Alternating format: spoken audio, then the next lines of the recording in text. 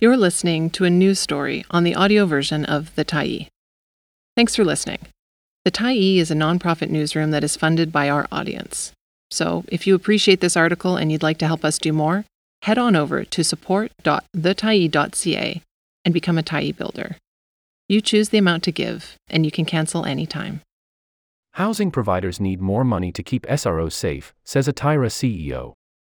By Jen St. Denis, February 15, 2024.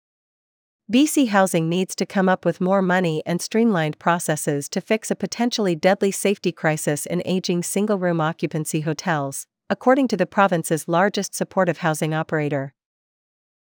The urgent call came less than 2 weeks after an inquest into 2 deaths in the Winters Hotel fire that revealed a multitude of ongoing safety failures. Catherine Room, the interim CEO of Atira Women's Resource Society, told the Tyee that one of its other buildings is in such bad shape its fire escapes can't be used. And Atira needs more funding to safely operate the over 12 hotels it is currently under contract to run, Room said. Some of those properties are owned by the province, while others are privately owned.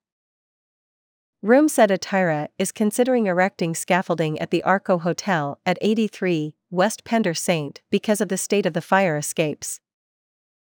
She said it's just one example of severe safety problems in SROs in Vancouver, buildings that are now often over a century old and house people living in poverty, with disabilities, and severe addictions and mental illness.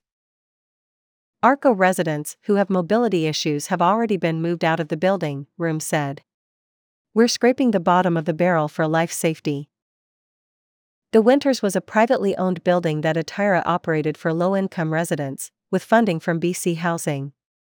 On April 11, 2022, a fire started at the building and quickly grew out of control, killing 2 residents, Mary Ann Garlow and Dennis Gay.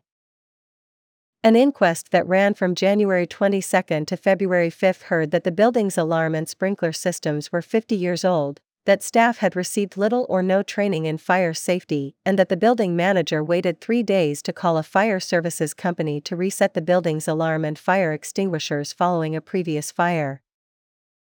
On Tuesday, Atira held a one-day forum to focus on how to improve safety in its buildings, inviting first responders, other nonprofit service providers, and tenants. Room said the takeaways were clear. We need more housing, we need purpose-built social housing, we need more funding, she said. So now it's time for BC Housing and the Minister of Housing to step up. Room took over the top job at Atira, the province's largest provider of supportive housing, following the release of a provincial government report that found glaring conflict of interest lapses between BC Housing and Atira.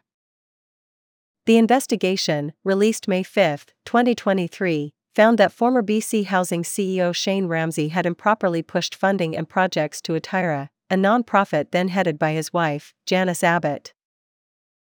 The investigation did not find that either Ramsey or Abbott had personally benefited from Ramsey's activities, but Atira had received more funding than other, similar organizations. In 2021, Atira received $41.7 million from the BC government, compared with $29.8 million for Lookout, the next highest funded provider.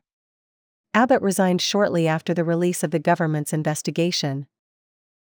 Supportive housing provides housing for people who have been homeless or are at risk of falling into homelessness, and is supposed to include staffing to provide services and help to keep residents housed.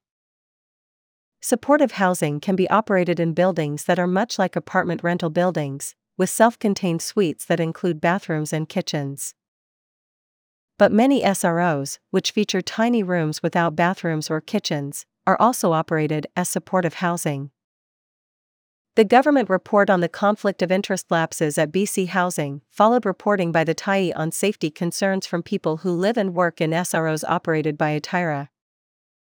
Atira currently operates 19 SROs. Since 2021, it has ceased operating or will not have its contract renewed for 8 SRO hotels, including 4 buildings that are owned by the province: the Hutchinson, the Hazelwood, the Gastown, and the Patricia. Room, who previously headed Technical Safety BC, said Atira has since turned a corner with a governance review, new board members, and improvements to safety policies. Room said BC Housing now needs to take a look at its practices when it comes to funding large supportive housing providers. BC Housing's current approach isn't working, she said. It can take up to 9 months to approve budgets and review many maintenance funding requests from housing providers. The issue is, when you have large entities like Atira that have very large projects, they're almost like crown corporations in and of themselves, Room said. So if you are manually approving maintenance and repair, and we have 5,000 maintenance tickets a year, BC Housing on its own cannot scale the level of improvement or level of approving and urgency that we need to operate in real time. Atira is part of a group of 19 supportive housing providers with similar funding challenges calling for changes, Room said. Thanks for stopping by the Tyee today. Anytime you're in the mood to listen to important stories written well, we'll be here. And if you'd like to keep independent media going strong, head over to thetyee.ca and click on the Support Us button to pitch in. Finally, big thank you to all of our Tyee builders who made this story possible.